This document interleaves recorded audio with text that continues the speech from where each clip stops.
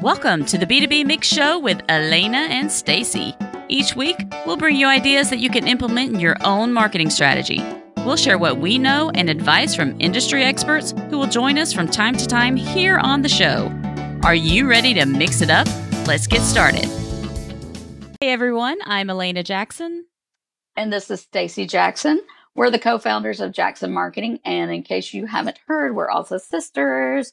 We're bringing you episode 16 of the B2B Mix Show. Elena, what's the topic of today's episode? Today's topic is perfect for our fellow entrepreneurs and friends in sales. This episode is all about creating a killer email sequence.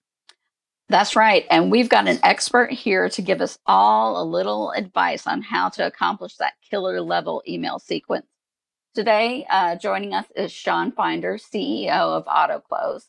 Sean has always been an entrepreneur at heart. At age 24, Sean entered the entrepreneurial world after competing as one of Canada's top-ranked tennis players. He started out importing packaging from the Orient and selling to top retailers in North America. However, knowing he always loved selling and list building, he founded Exchange Leads in 2013, which helps his company build quality lists for outreach to new prospects. This venture was followed by his new company, AutoClose, in 2017. Sean, welcome to the B2B Mix Show. Thank you, Stacy and Elena. So excited to be here with you and talk to your audience. We're excited to have you here. I love that you play tennis. I played tennis in high school, but probably nothing at all close to how you did. If you were top ranked in the whole country of Canada, that's pretty awesome. Yeah, but you know what? You guys are in Tampa, Florida, and actually the best tennis academies are in Florida.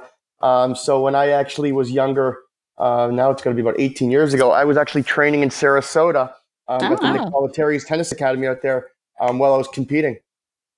That's pretty cool. That's just right down the road from where we are. Yeah. That's a fun fact that we get to learn about you. So maybe you can tell us a little bit more about AutoClose and your company and how that came about, and just give us a little bit of background. Perfect. Yeah, so I'll give you a little bit of background on myself. So I actually, I graduated with an MBA in finance, was always wanted to go down that finance route. And then I worked a few years at some of the big banks, and I'd be on the elevator going up to my desk, and nobody would talk. Everyone would just stare at the computer screen inside the elevator. And I'd be like, this is not going to be my life. Like I'm very social. I'm very outgoing. You know, you say good morning to people and they would look at you like you're strange. So, so what happened was I actually got an opportunity, and because of tennis, I say all of it's because of tennis. I'm in my networking at a young age and competing at a young age and always talking to people.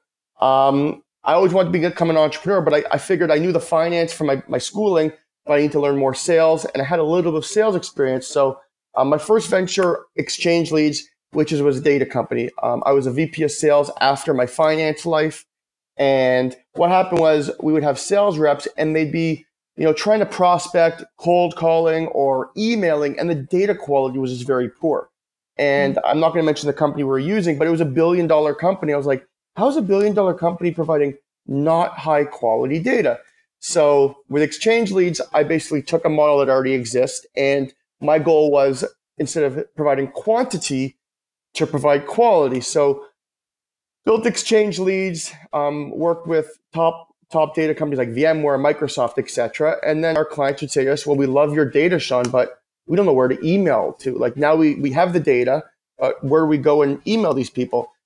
So funny enough, and I'll tell you the honest truth, it was, instead of paying the Canadian government a lot of taxes, I said, let's do some R&D and build a new platform, which is AutoClose. So AutoClose is a sales engagement platform that allows you to automate your outreach, personalize your outreach, and follow-up sequences. But we are the first and only with a built-in database from my first company. So if you want to target 50 VP of sales in Florida, you can go in, you can build out your cadences, you can go in, choose VP of sales in Clearwater, Florida, press start that campaign, travel the world, and AutoClose runs and automates everything for you.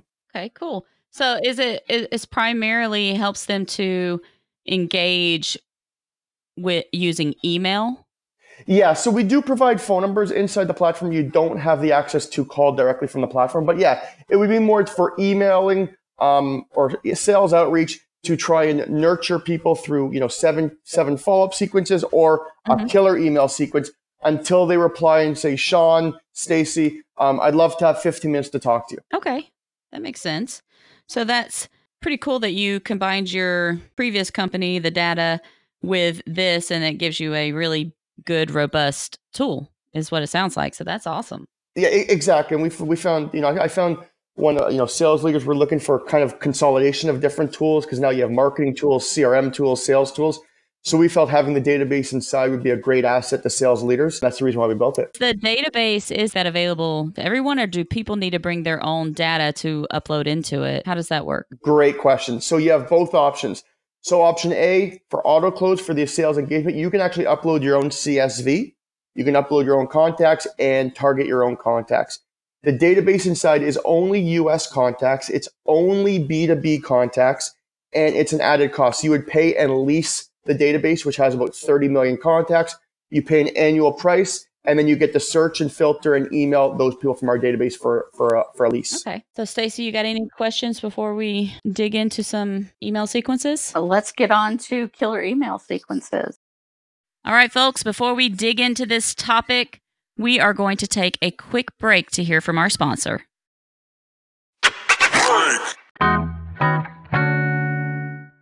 And we are back.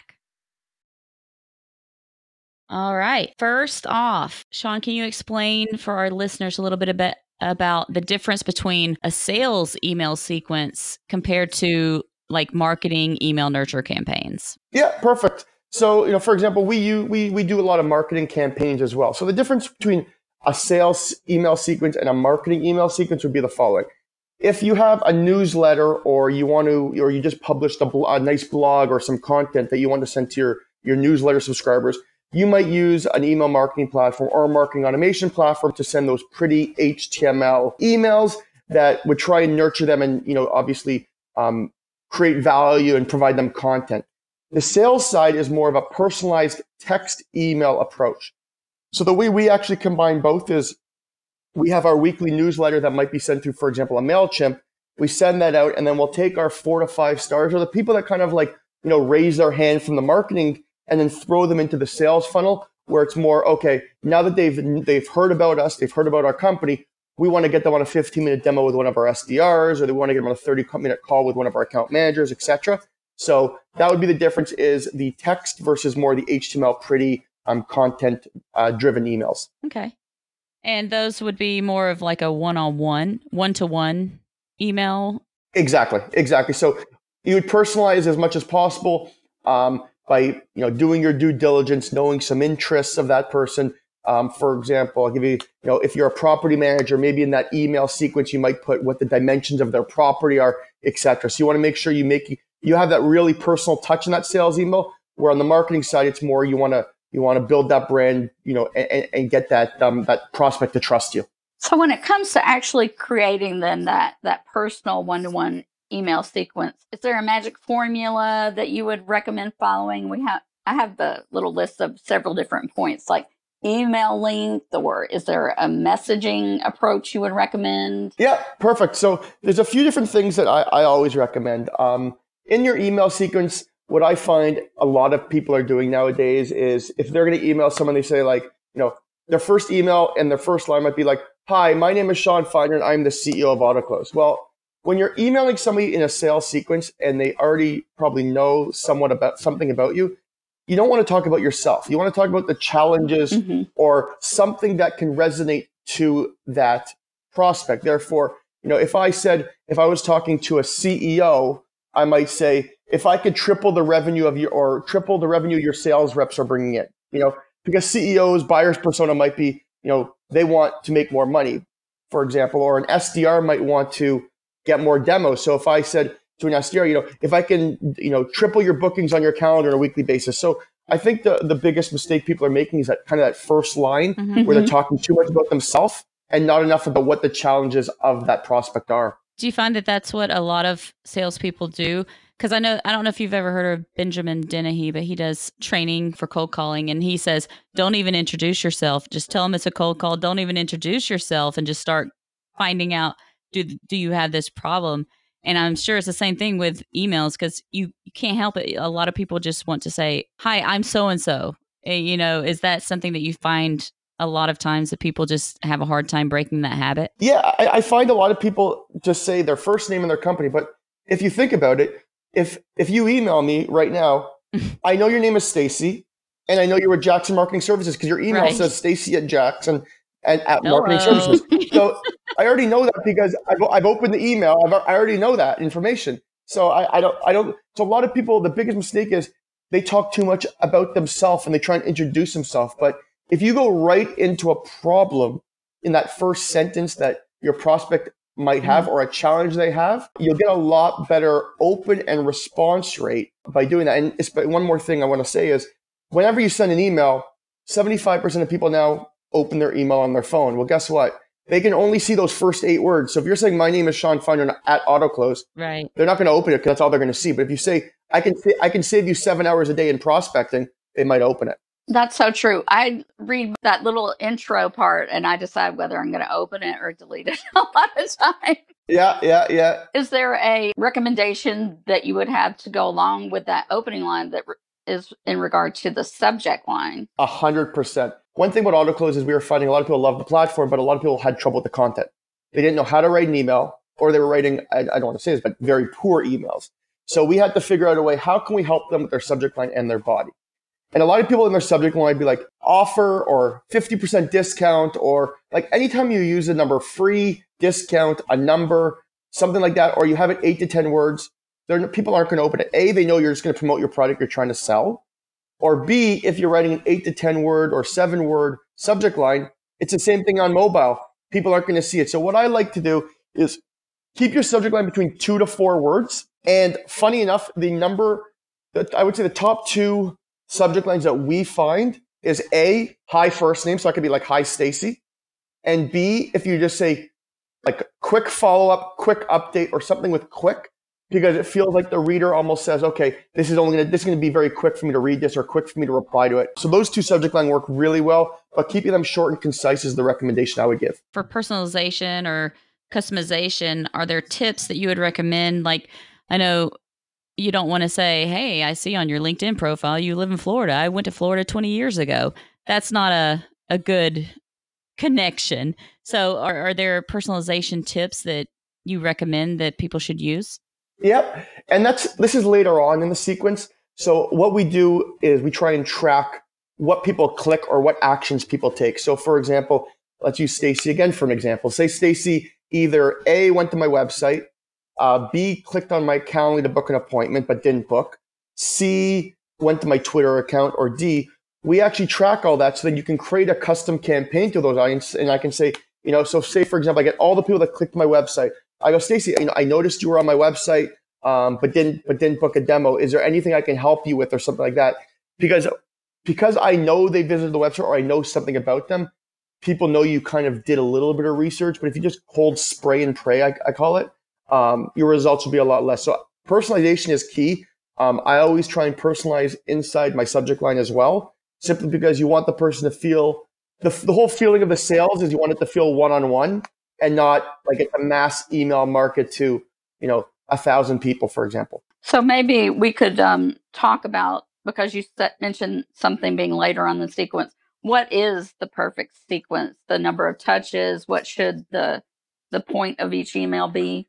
Yep, perfect. So the length of the sequence varies. And that all depends on A, is this a very, very cold prospect that's never been nurtured through some sort of marketing campaign? If so, you might want to do between 8 to 10 follow-ups over 30 to 45 days. However, if it's somebody that was, going through my newsletter and getting my weekly newsletter or for example, coming to the podcast we're doing today and coming every week to the podcast, they're more warmer because now they've heard of Stacy, they've heard of your team, they've heard of, Jackson Marketing Services. For them, I would probably do a 5 to 7 sequence. Now, so the difference between cold and warm would be 5 to 7 and 8 to 10. Now, one more thing I think a lot of people do inside those sequences, and is a big mistake, is do not write long emails. Your initial email should be almost 50 to 75 words, like literally 2 paragraphs, but each of those follow-ups should not be more than 2-3 sentences. And they should be almost, so, one tip that we do is, I'll start a campaign, for example, let's say I start, on this coming, on a Monday, let's say a Monday. My second email might be on a Friday, and I'll just say in the email, my first one might be just following up as we close out the week. And I know I'm sending that on a Friday, so they're going to get that on a Friday, saying just as we close out the week. My next follow-up might be on a Monday, and as you can guess, my first email might be just checking in as we open up the week, or just checking in as we start the week.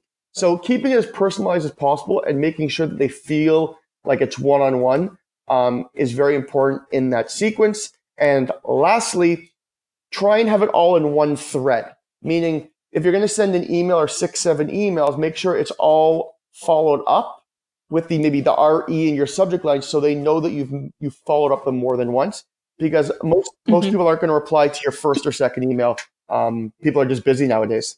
That's interesting, because I get a lot of sales emails and they don't keep the thread. It's a completely new one. So that's an interesting way of doing it, because it helps them to remember that you have connected with them already.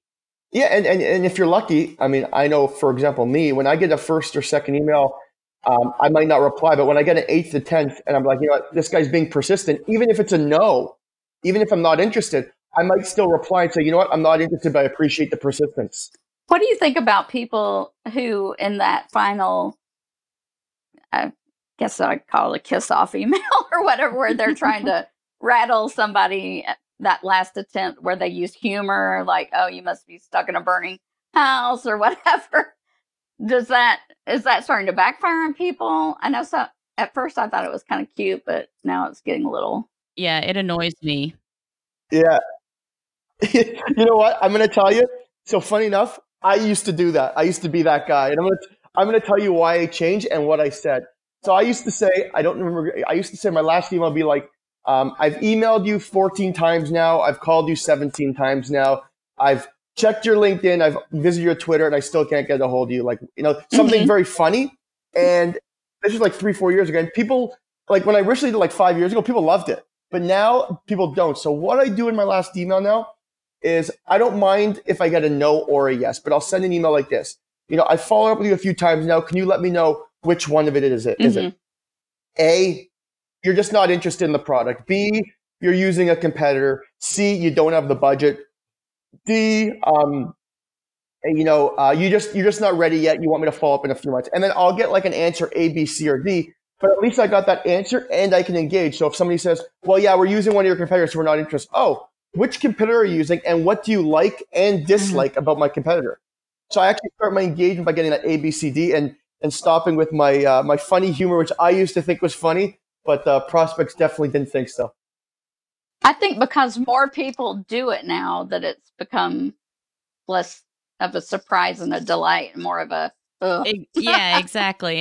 And people just are trying too hard with it, and I think that's where it was good at first, but now it's like, just tell me what you want.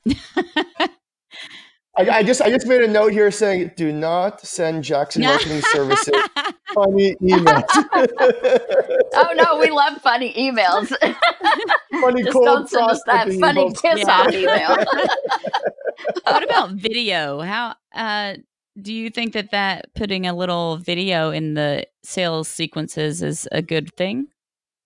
100%, which is why we just we did an integration with Vidyard. Oh, okay. We just did it, and we have a partnership with Vidyard, another Canadian company, where, and especially nowadays, not a lot of people are doing it. A lot of people are starting to do video. They're all over LinkedIn. They're all over everywhere. Instagram, every marketing channel is all about video, and YouTube. But no one was doing email. Some people are, and I do it in our sequences. I do it for a few things. So in my sequence, if somebody after 3-4 emails, does not reply, I might actually send them a quick recorded demo inside AutoClose saying, hey, I know you're probably busy, you don't want to hear from me, but here's a 3-minute video of how it works. Mm-hmm. But what I'll also do, for example, we did a webinar yesterday with Calendly that had about, I think, over 400 people. And what I did was this morning, I sent a video. And I personally send a video insight to everybody that attended and that didn't attend saying, hey, I'm so glad you attended. Thank you for showing up. If you have any questions, feel free to ask me. I did an actual thank you video to all the people that attended the webinar. And a lot of people like that because they feel like it's a more personal touch. They don't have to read an email. They just click play and they can watch it. Now, one thing I will say about video and emails, and most people don't know this, is, for example, if we use video inside our platform, you get an email with how much of that video that prospect watches. Therefore, if I see that Bill watches 92% of my videos and Kevin watches 8%, well, you know where you should be spending your time when you're prospecting. So that's a great tool that Vidyard has, and they actually send you that email. That's nice because you know how long they were engaged and maybe where they started to get disengaged, and you can adjust accordingly. Exactly. So are there things that salespeople should be thinking about when it comes to spam compliance and GDPR? I know a lot of people think of those as marketing concerns, but are there things that salespeople should think about when it comes to monitoring those issues? 100%. I mean, so what we do, we'll talk about, like, there's spam, there's GDPR, and there's CASL, and there's CAN-SPAM. So which is the exact reason why in our database we only actually provide US context because of GDPR and CASL here in Canada. But what I would recommend, and which is one thing we implemented, is we actually highlight spam words that are in your content now. Because the way you're going to go into spam is a few reasons. If you have, many words like, discount, free, millions, great, those are all spam words. And there's a lot of spam words people don't know are spam. So inside your email sequence in AutoClose, we highlight those spam words in yellow. So you can actually adjust them so you get a higher chance of being delivered.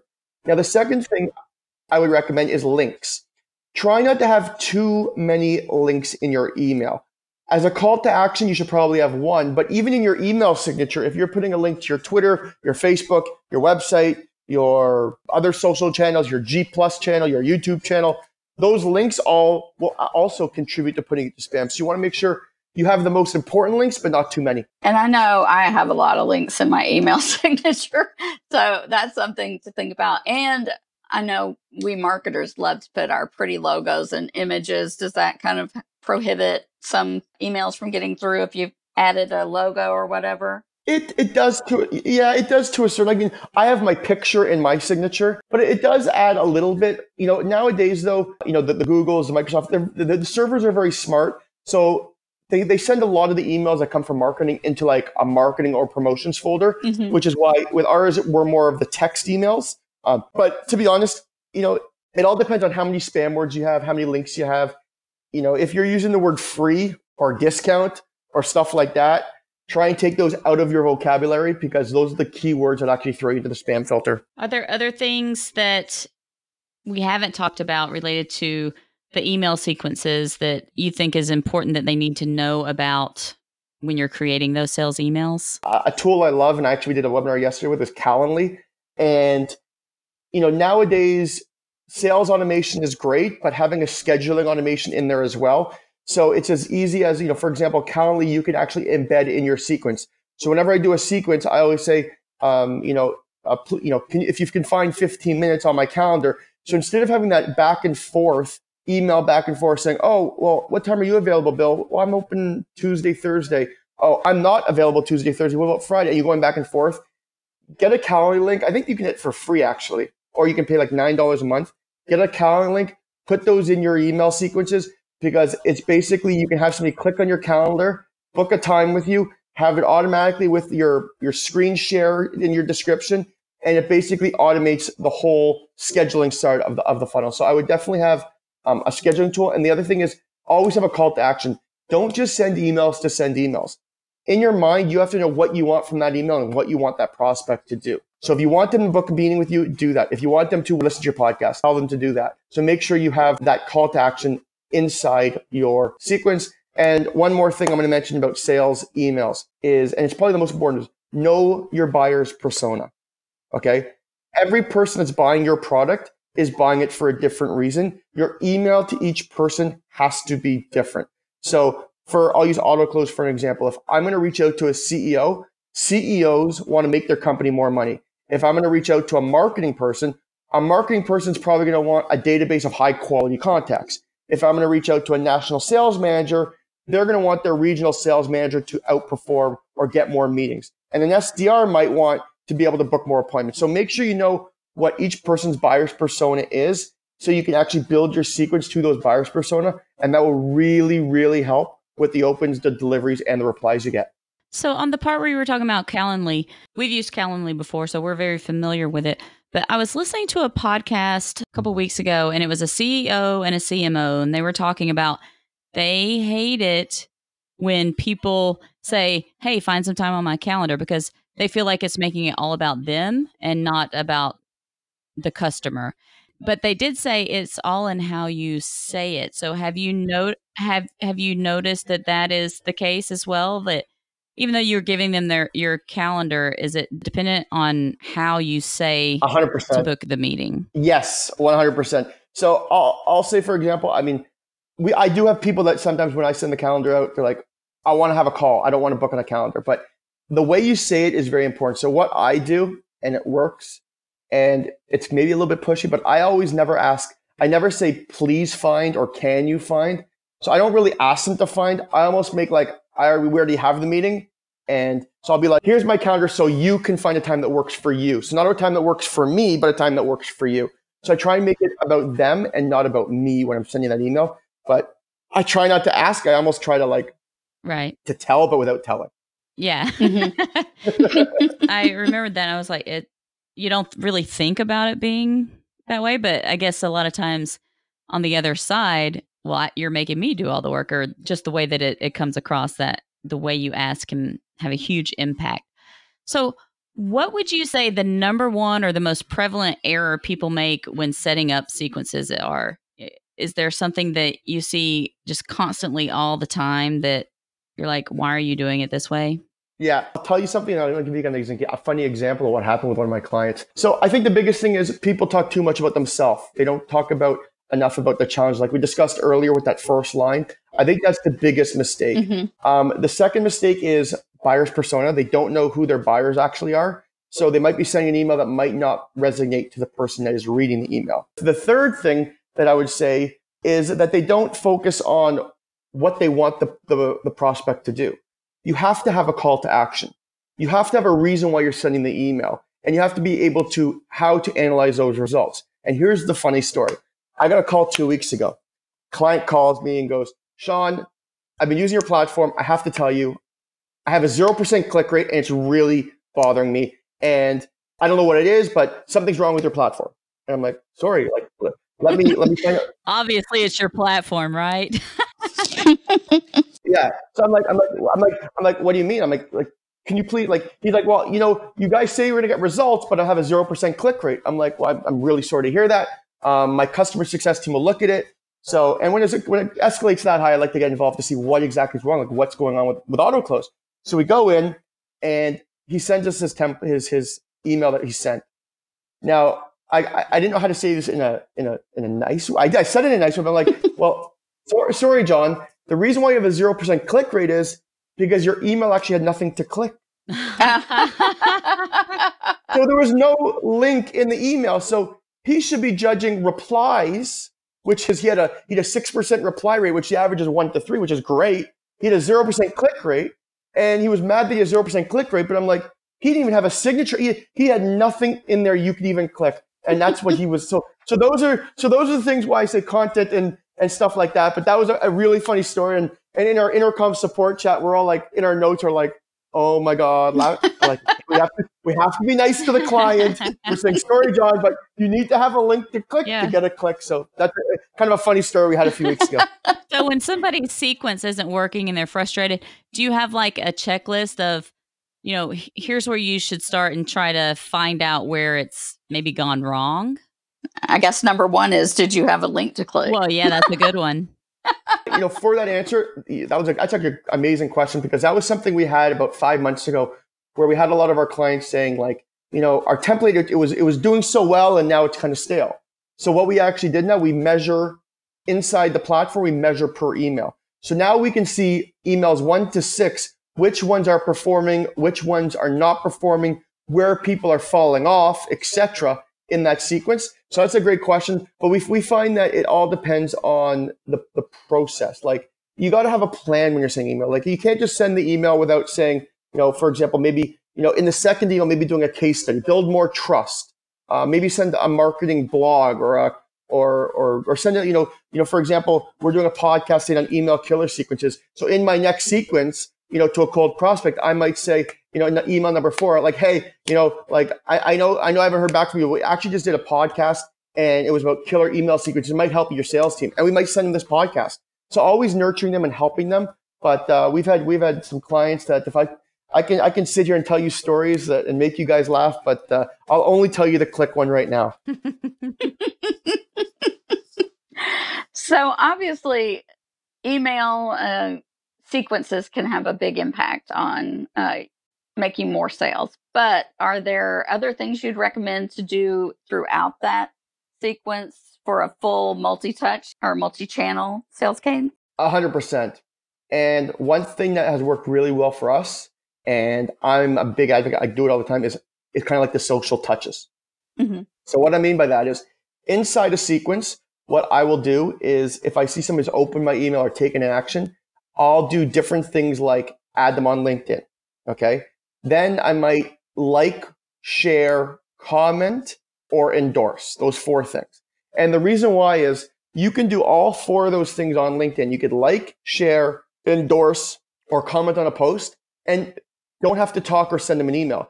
So for example, if I actually do it with contracts even sent out. If I have a campaign inside AutoClose, a campaign that is with quotes that are sent out. So if I send a quote to somebody I haven't heard back from in a week, I'll just like something they did on LinkedIn, or I'll just comment, or I'll endorse them. And anything you do there will automatically on LinkedIn show, oh, Sean Finder just endorsed you for a marketing skill. And they'll be like, oh, I forgot to email Sean back. He sent me that quote last week. And I find it really helps to get engaged. It helps to build trust. So social touches for sure. And then if you want to mix in some cold calling, you can as well. But I find the social touches, using Twitter and LinkedIn really, really works well with cold prospects, warm prospects, existing clients, or even quotes that are being sent out. I noticed you didn't mention send an in-mail to pester people, which is my biggest pet peeve when people do that. I usually tell people just actually connect, but don't just connect and say, oh, I'd like to join your network. Tell them why. So say, hi Stacy, I'd love to join your network because I'm a really big fan of your podcast. Something like that. And then you're more likely to get them to connect with you. And once you have a connection, you've won, because now you could share, you can tag, you can endorse, you can do all these different things and touch them 100 times. And for example, now, because we post a lot of content and videos and stuff on LinkedIn, whenever we send a cold email to for example, our MailChimp list, we have people that respect us because we provide high quality content. We do a lot of videos. We do a lot of podcasts.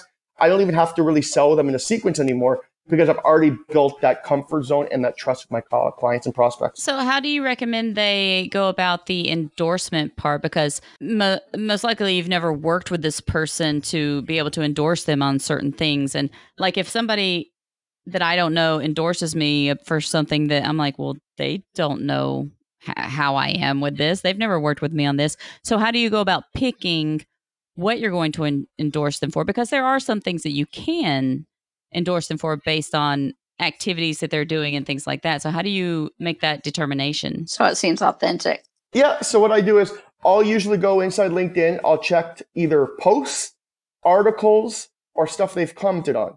And I will look at them. And if they did a big post on, for example, killer subject lines, like say they did a post on killer subject lines, I would then go in, and if one of the things I could endorse them with subject lines, I would endorse them that, because I could easily even comment on their post saying, hey, I read your killer subject lines. I was really impressed. And then go right and endorse them 2 days later. And now they've known I've commented on them. Mm-hmm. So they know I've read their post on their blog. And then when I endorse them, they know, oh, he read my blog and endorsed. That was really nice of him. So that makes sense to kind of go about it that way.